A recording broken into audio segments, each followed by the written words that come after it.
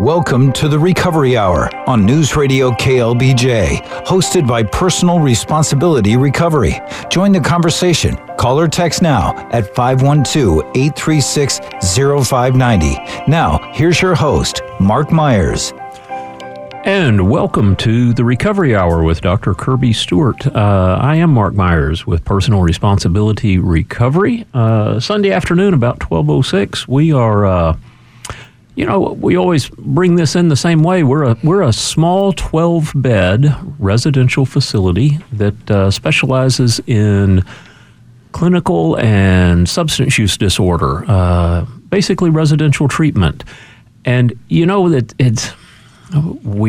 get tongue-tied here because, addiction, substance use disorder, number one cause of death, and that statistic just boggles my mind. Number one cause of death between 18 and 45-year-olds. It is such an elephant in the room. At any given time, 20 million Americans are affected by active addiction. Add in family members, add in loved ones. It affects directly or indirectly almost 70 million Americans a year. As an industry, our job is to do a better job to destigmatize the mental illness and the disorder that is substance use disorder. Normalize conversations about it. Let's take some of the guilt, some of the shame out of it when we need to seek help for substance use disorder. It's a progressive disease, and here with me are two of the best guys I've ever seen in treating that.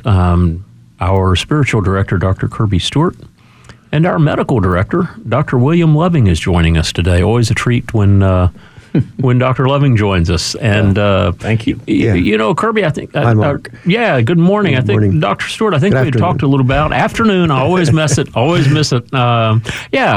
had talked a little bit about. I'll let you take that. When do we seek treatment? What does treatment look like? Those are the biggest questions we get asked. It is. They are, and I thought that we could approach that today, and then if we have time, lead into talking about what people who are considering getting help can expect when they reach out and allow other people to help them out with this chronic brain disorder. I, by the way, only call it a disorder just to avoid arguments over whether or not it's actually a disease. I don't think it matters. What matters is that we know that it's chronic and that it is not the result of a weak will, and it is not the result of what it often leads to, which is selfish thinking and selfish behavior. Addiction, as Dr. Loving will verify, occurs really out of our genetic inheritance, coupled with other risk factors such as trauma, and living in poverty is a risk factor. Struggling to communicate, i.e. language difficulties, is a risk factor. But of all of the various risk factors for the disorder, the primary one by far is the genetic risk factor. And then a huge study done in the Pacific Northwest and California years ago reviewed attributes of individuals who sought health care for addiction. So presumably these are people who were on the more seriously ill end of the spectrum of the disorder. And those folks, 85% of those folks had suffered what are called adverse childhood experiences, i.e. trauma. So 85% of people seeking care in that study had suffered trauma. So it's a huge part of the picture. And the trauma, by the way, can be prenatal trauma. It can be birth trauma. It can be a traumatic early childhood. And oh, by the way, abandonment is and can be a form of trauma as well. So, Bill, I want to ask you to comment on that and clarify what I've had to say about that, if you can. Well, one thing, this is a genetic disorder. So the parents of the person that needs help, often one or both of them have chemical dependency problems. If they don't, then they were raised by somebody that had alcoholism or drug addiction. Mm-hmm. And so it makes for a dysfunction in the family and makes for dysfunctional parenting and so forth. And that's one reason that so many people have traumatic experiences in childhood. Exactly, yeah. So, but I agree with what you say. So those two risk factors, and the numbers are startlingly high for the genetic inheritance pattern is 75%, I've read somewhere. Yeah. Yeah. My own, doing this for 40 years, and I evaluate people to see what drugs they're on, to detox them, and try to figure out if they have a psychiatric disorder too. And I can always trace it in 2 generations up. Yeah.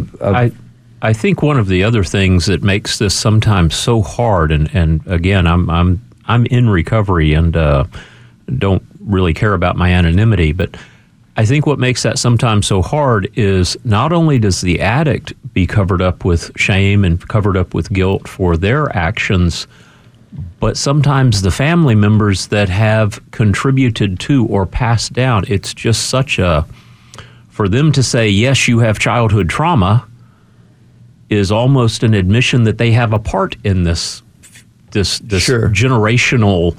Sure. So it's almost necessary to treat the family. It really is as much as possible. It's, and I'm gonna break out here just a second. Dr. Kirby and Dr. Loving both know we had a former client pass away this week, and it was years and years and years and years and years. His last year of life was much, much, much better for him, having been through treatment, but the damage done from 40 plus years, and to watch the dynamics of the entire family and how that works so often was just, it was really a tragedy to watch because no one sought help in a serious way. And I think that that's probably one of the reasons this is the leading cause of death, is the shame and guilt so often prevents an entire family from opening up and saying, guys, we need help. Yeah. We don't know how to do this. And then the blame factor needs to be taken out completely. I'm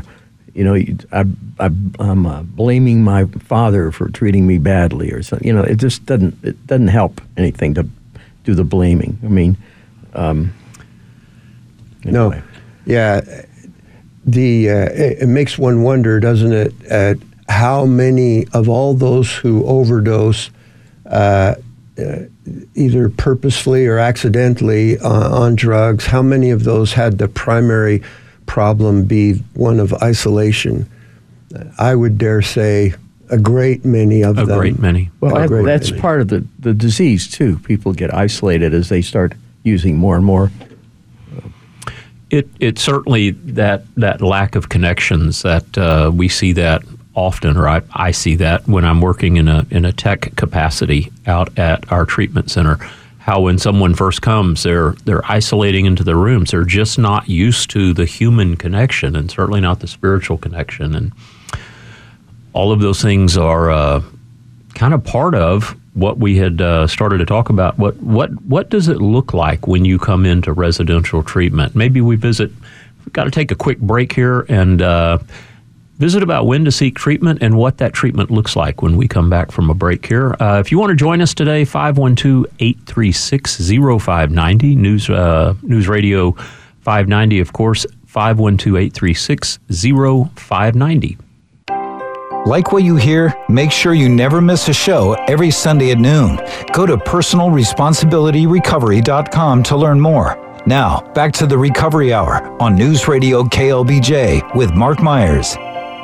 And again, welcome back to the Recovery Hour. If you want to join our conversation today, 512-836-0590. That's call or text that. And of course, our host, Dr. Kirby Stewart, and our special guest, Dr. William Loving, in the studio this afternoon. And, just having a really honest conversation about addiction, an honest conversation about when to seek treatment, what that looks like, what the options are, and of course, personal responsibility recovery. We're an amazing small 12-bed, but whether you use us or not, if you're needing help or thinking you need help or thinking to get help from someone, use us as a reference. Personalresponsibilityrecovery.com. We can give some guidance. That's the important thing. And Dr. Stewart, you were talking early on we need to record our break is what we need to do so we can just leave in it. We have these brilliant ideas. Yeah, there's something about the microphone that sort of stymies imaginative thinking. Mm-hmm. Yeah, well, in the last segment, I tried to talk a little bit about assessment, and that's really not at all my area of expertise. Dr. Loving is the expert in that regard. But I was talking that way in order to lead up to saying that if you're wondering that whether or not you might need help, if you're drinking alcohol or taking medications that alter your cognition, that change how your brain works, then if you're wondering about it, then you probably do need some help. And at the very least, you ought to consult with an expert along those lines. And if you're a friend or family member of someone and you think that they need help, or at least they need an assessment, then you're probably right. The whole history of addiction treatment is basically the history of trying to raise the bottom, to try to move towards prevention of severe disease.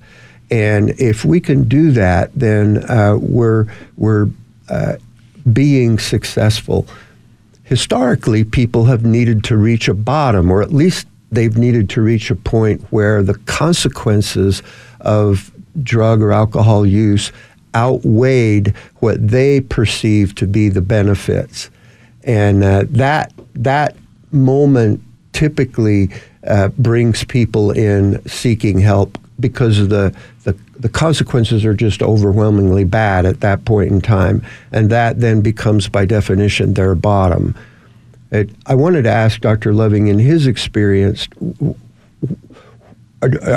is it fair to say that people have to hit some kind of bottom before they're likely to recover effectively? Well, yeah, but it could be a high bottom or low bottom. And what we mean by bottom is losing things and life unmanageable and out of control. A low bottom could be somebody that's on the streets and eating out of dumpsters. A high bottom might be a kind of a word from their spouse or their boss or something, say, you need some help here. Yeah. And what we're hoping is people can get help at their high bottom, not go, the low bottom can be very low. But the bottom, I think some people say you don't really get help until you really hit bottom, but the bottom helps you break through the denial of the injury, of the disease. It helps you get to where you can tell yourself, maybe I am alcoholic or addicted. Yeah, exactly. So that moment of recognition of needing help can then become the bottom whenever that arises. I heard something just fabulous the other day, and it's seldom that because I've been in the rooms of recovery in AA for years, and I still hear things, though, that just amaze me sometimes, and that's why I continue to go, is to continue to grow. And I heard someone say, I didn't lose anything. I gave it away. I made a choice. I gave away my job. I gave away my home. I gave away my cars. I gave away my family. I gave away everything because I continued to place the use of mood and mind-altering substances ahead of everything.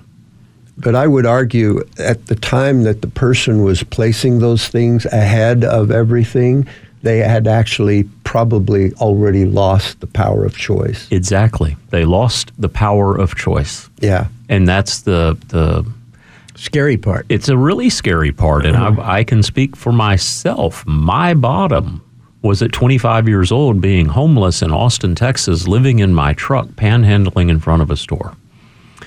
That was the bottom that it took me for me to admit help, seek help, actually be offered help. Thank you, Travis County. And, here I am all those years later. It doesn't have to be there. We see people come in who, if an employer says you need help, they're probably right. Yeah. Because it takes so much for somebody to tell another person that. It really people does. Really hesitate it's doing obvious. this. Yeah. It seems to be, yes. So let's say that, by the way, I think the high end of the scale of hitting bottom, and I actually know someone with whom I recently had a conversation. This person had the insight to recognize that his alcohol use was interfering with his relationships, interfering with not only his relationships with his family and friends, but also his relationship with his God. He was a man of faith, and he could see that the alcohol had displaced God in his life. And I think that that's a great example of the high end of that spectrum. That to him was a bottom because he missed the intimacy that was being sacrificed in his relationships, even that with his own higher power. So, that I think a lot of people would look at that and say, that that's all you got? That's not that much of a problem, man. Why do you think you need help? Well, exactly. He thought he did need help, and he came to me for spiritual direction. So, it just depends on what the individual's sensitivity is, what they value in life, how meaningful or lack of meaning their life may hold. And one of the things that I have said several times on this show, if I am diagnosed with stage 1 cancer, I will be taking off work next week. I will be driving to MD Anderson in Houston. I'm going to kick the door down of the best oncologist I can find. I want to read everything about it, know everything about it, because I don't want it to get worse. And I accept that, and it's a disease, and I know it, and it's like, holy cow, I've got to really act on this. And I do it at stage 1, hopefully at stage 2. Mm-hmm. With addiction, with substance use disorder, that stage 1 is denial. That's the problem, isn't it? That's the problem. We don't admit it. Yep. It's deny. I got this. We suffer an illusion of choice. We think that I can choose to stop whenever I want. I couldn't. Yeah. But yet, I wouldn't do a thing about it. That one of the Dr. Masters will say when we interview a patient, and some people will say, "What's your drug of choice?" Meaning, what's the main one you're using? But he likes to say the drug of no choice. Exactly. Because you don't really have a choice. You're out of control, and it's running the drug's running the show, running your life, really. Yeah. And the other thing about it, it's tough, is, and I don't want to go into this too much, but it's obvious to me anyway, that society has blinders to the problem, and many people in the society don't see it as a disease, see it as a weakness of will and a behavioral problem. And there's so much shame involved with that. It keeps people sometimes from seeking help. But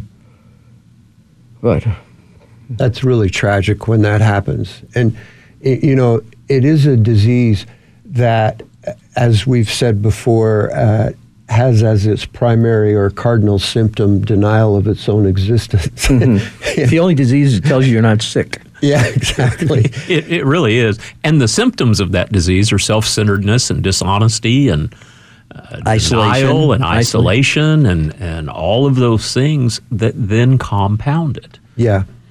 Yeah. But the person that has genetics and so forth, they truly are out of control. They can't control that stuff. Yet their mind may be telling them, I ought to be controlling it, or it's just an insidious problem. Right. And I think as somebody hearing this today, if you think any of this fits, it probably does. And other people are going to know that around you. So I just say personalresponsibilityrecovery.com. As a resource. As a resource. No judgment. Have a conversation. We are surrounded with so many talented folks on our team that can come in and say, yes, let's talk about this, or here's who you need to talk to. The network that PR Recovery has is pretty vast, and that's why we do this show, is to help guide how can we help the community? How can we provide resources?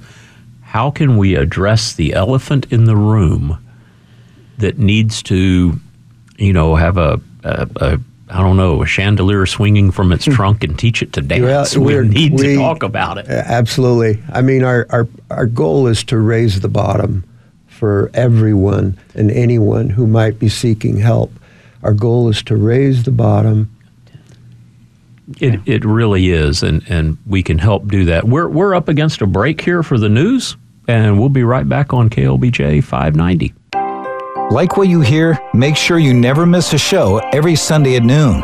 Go to personalresponsibilityrecovery.com to learn more. Now, back to the Recovery Hour on News Radio KLBJ with Mark Myers.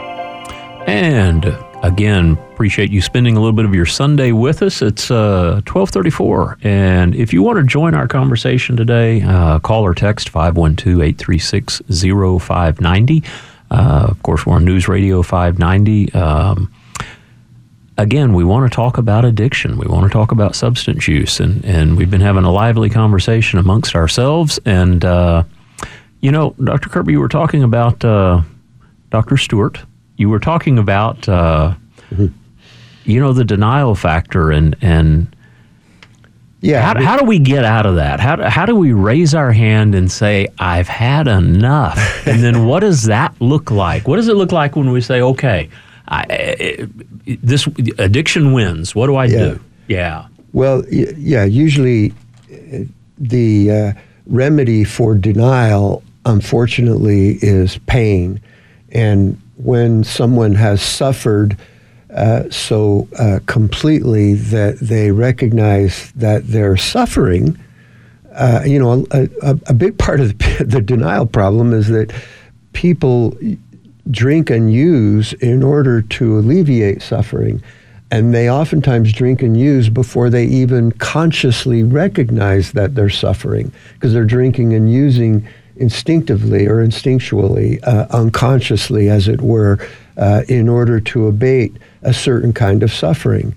And so it is a vicious cycle, but it can be broken into if the individual is willing to tell the truth about their own discomfort, overcome whatever shame may be associated with it, and recognize that, I am emotionally and spiritually disconnected, because you cannot use drugs to excess and drink alcohol to excess and maintain meaningful emotional and spiritual connections. You cannot do it, because the drug replaces your capacity to be present for those connections. That's why it causes isolation. So if you're feeling isolated or emotionally remote in any way, shape, or form, you probably have a problem, and it's time to back off of it and receive help. And that help takes the form of reconnecting with people. Where do you start? You got to start with whomever is in your life, whatever resource might be available to you. Most of us know somebody who's in some kind of program or seeking help. talk to your doctor, reach out to Personal Responsibility Recovery, get the process started. Oftentimes, a 12-step program in a church will welcome you, and you may do very, very well in that context.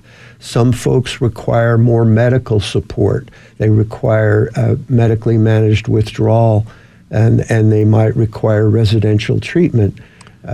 And dual diagnosis, as Dr. Loving has specialized in forever. A lot of times that disconnection and the drug use and alcohol use, if I'm not mistaken, Dr. Loving, that's but a symptom sometimes of some pretty severe underlying issues that are untreated.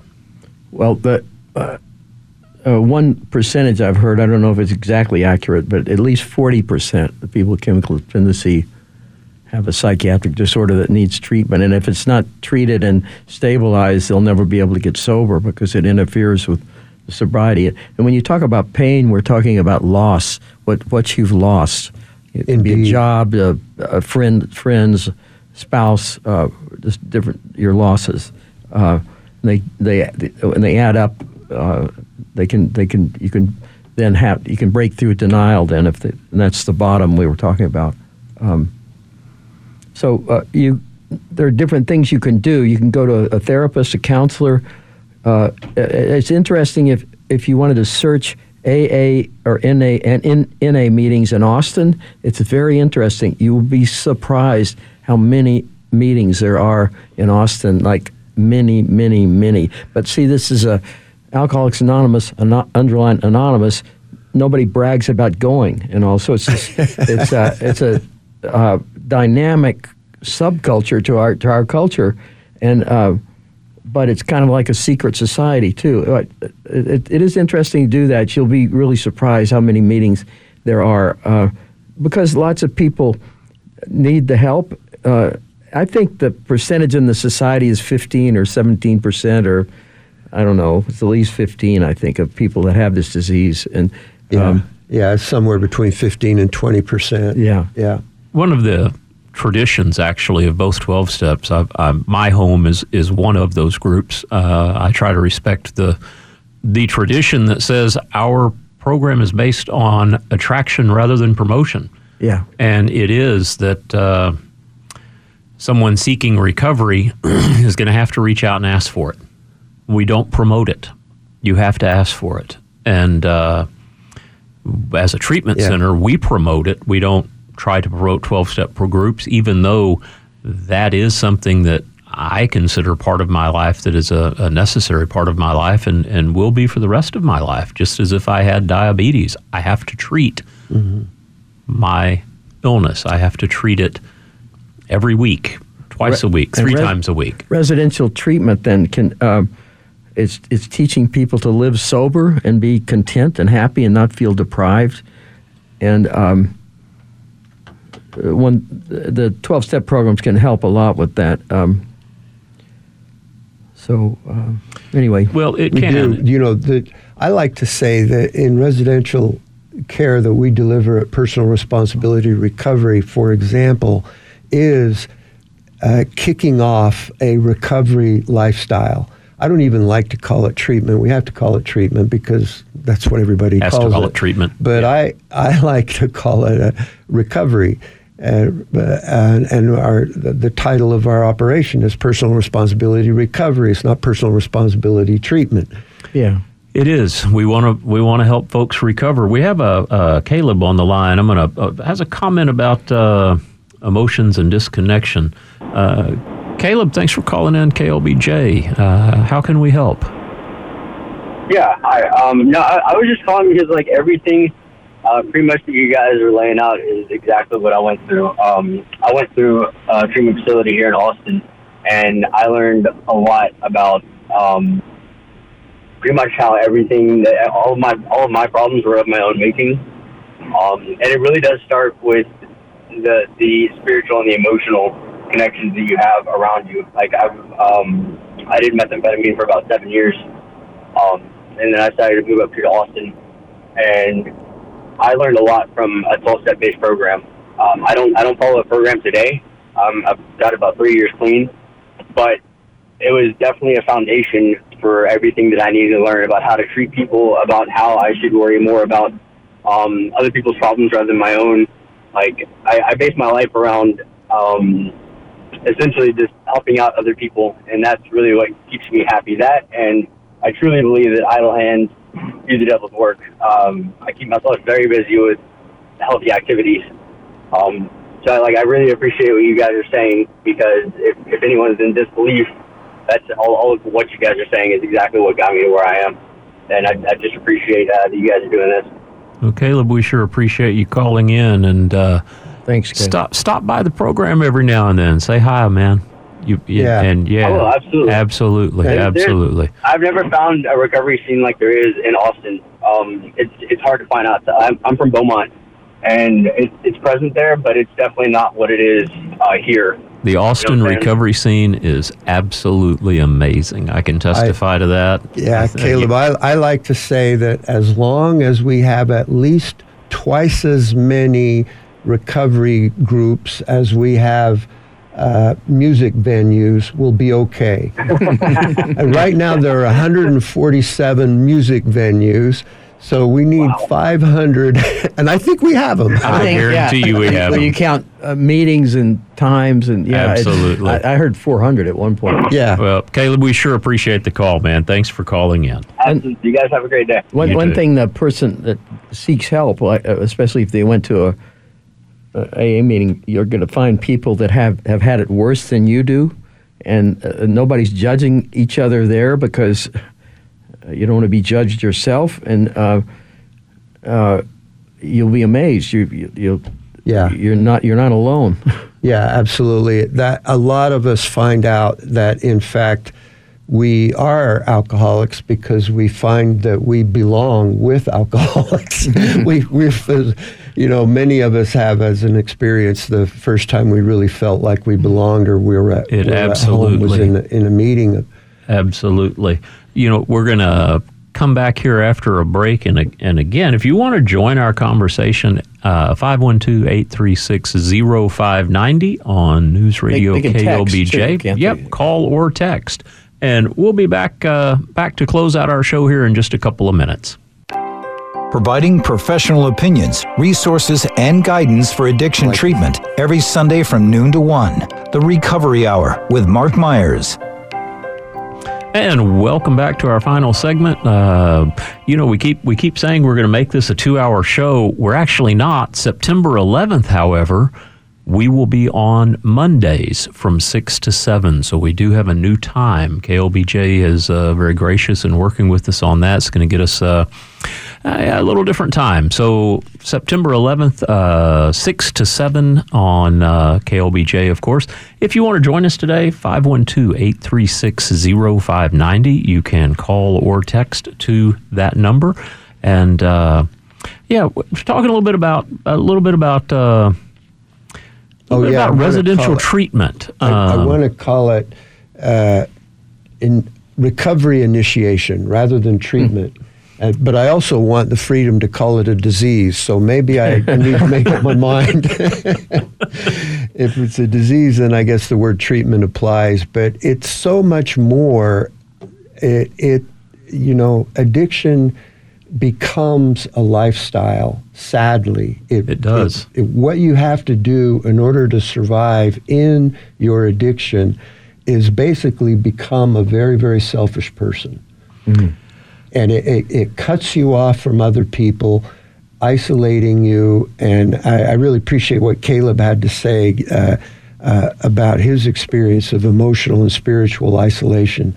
So anyway, whether we call it treatment or recovery initiation, I want to ask Mark, why did you come up with the name Personal Responsibility Recovery? I mean, you just as well named the place Shame on You Recovery or something even worse. Well, that's one way to look at it. But so, I've been in recovery a long time, and what I have learned from friends and sponsors and sponsees, and, addiction is a lifestyle. So is recovery. And we always say that we're not responsible for our disease. We are not responsible for for the genetics. We're not responsible for the disease, but we are responsible for our recovery. Once we have been exposed to that, and our name indicates that we want to recover. We're not a treatment center, we're a recovery center. And, Patrick Hensley with Hensley Sober Living, and I love Patrick. When he was on our show, he said, we teach you that PR recovery teaches you how not to die. He said, we teach you how to live. And that's it. But because you're not giving up getting high, believe it or not. No. You just can't safely get high using chemicals. You get high alcohol. Doing other things. But you still need, pleasure and joy in your life. Well, the personal responsibility, that's what we want people to recover. We'll recover because we all seek a life. We all, humans, I think, seek rewards. They do. We're genetically programmed. I think, Dr. Absolutely. Stewart, you have said that. When you do one thing, it feels great. So your brain tells you to do it again. And that's what we want people to do, is to become personally responsible for your recovery, for your life, for your connections, for your meetings. Those are the things that we have to have for long term. I mean, we, could be called, I don't know, some kind of tree and, a sky or something. And there are people that spend a lot of money to go to a spa to, do things for themselves and all. But it's in the spa, of course. But it is a time that a person can come and just work on themselves and learn about themselves and try to improve their Our days life. are pretty full. I mean, they work with you every afternoon, Dr. Stewart, on gaining that spiritual. Yeah. Oh, I'm sorry for interrupting. Oh, just gaining the spiritual path back. And Dr. Loving, you are board certified in addiction medicine, a psychiatrist. You've been doing this for 40 years. Our medical director is not an MD who uses physician's assistants to come out and do telemedicine. No, I'm there every week, and I'm available by phone and eye to eye. Sit down. And if you, and I try to sniff out if a person has a psychiatric disorder, so it can be dealt with, so the person can get sober. But anyway, I really want to emphasize how important that is, and how glad I am to be able to work with you, Dr. Loving, on that account. Dr. Loving is well known throughout the greater Austin area as being expert in discerning addiction related behavioral disorders from mental illness, in particular mood disorders, and also thought disorders. And that's so important. The primary cause of relapse is untreated mental illness. And everybody comes in anxious and down, but it may not be a disorder itself, and I try to figure out if it is, then we treat it. Bipolar illness is fairly common, and I don't know, other things. I saw a guy comes in and he looks bipolar and a little bit borderline and depressed and anxious and what else? Yeah, 4 or 5 different personality disorders. Either that or he's an alcoholic. Well, everybody looks kind of borderline. Kind of hard to choose. But after they dry out and their mind starts working again in a week or two, most people don't have the psychiatric disorder so much. But the training and the specialization, and then of course we have Dr. Sharon Duke. She's also board certified in addiction medicine. Mm-hmm. Kareem Saheed is an MD. Kirby Stewart's an MD. Susan Turner, our clinical director, LCSW.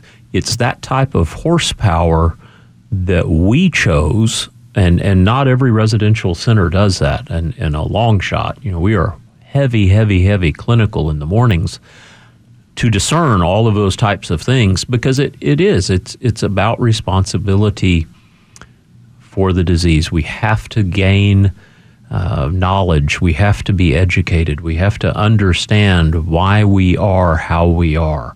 And It's often a good idea to get corralled someplace, so to speak. Absolutely. So your brain can clear and everything and get out of the environment you were in that was so out of control.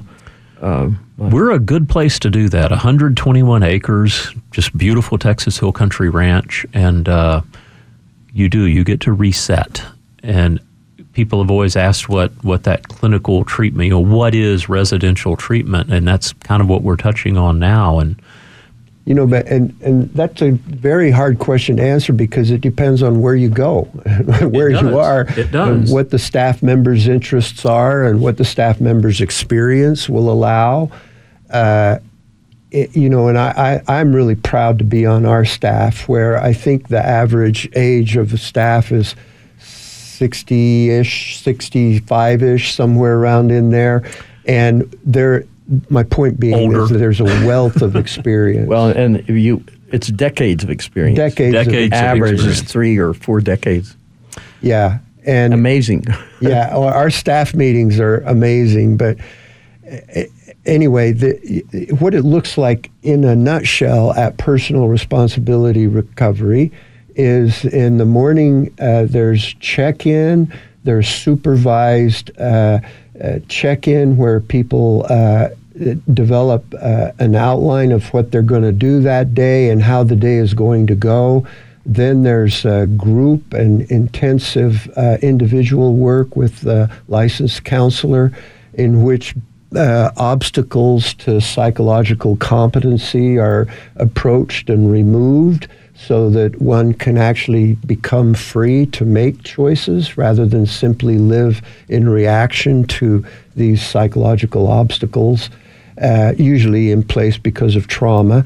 And then in the afternoon, there's a lot of time for individual contemplation, and then we do some spiritual work, meditation, and we focus in the spiritual work, we basically focus on 4 things, and I'll wrap it up. Compassion, gratitude, forgiveness, and unconditional love. And when we meditate, we actually experience all 4 of those states of consciousness. They're not just ideas about life, they are states of consciousness or ways of being in the world. And we experience those directly.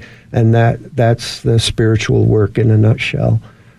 And then, of course, we also embrace the community, AA and NA, and any exposure to those, because once you leave our gates, we want you to have a toolbox that is just overflowing with tools, and we want to show you how to use each one of them so that when you leave, you're empowered for long-term recovery. And we said before, there's no cure for this, but like any chronic disease, you can manage it.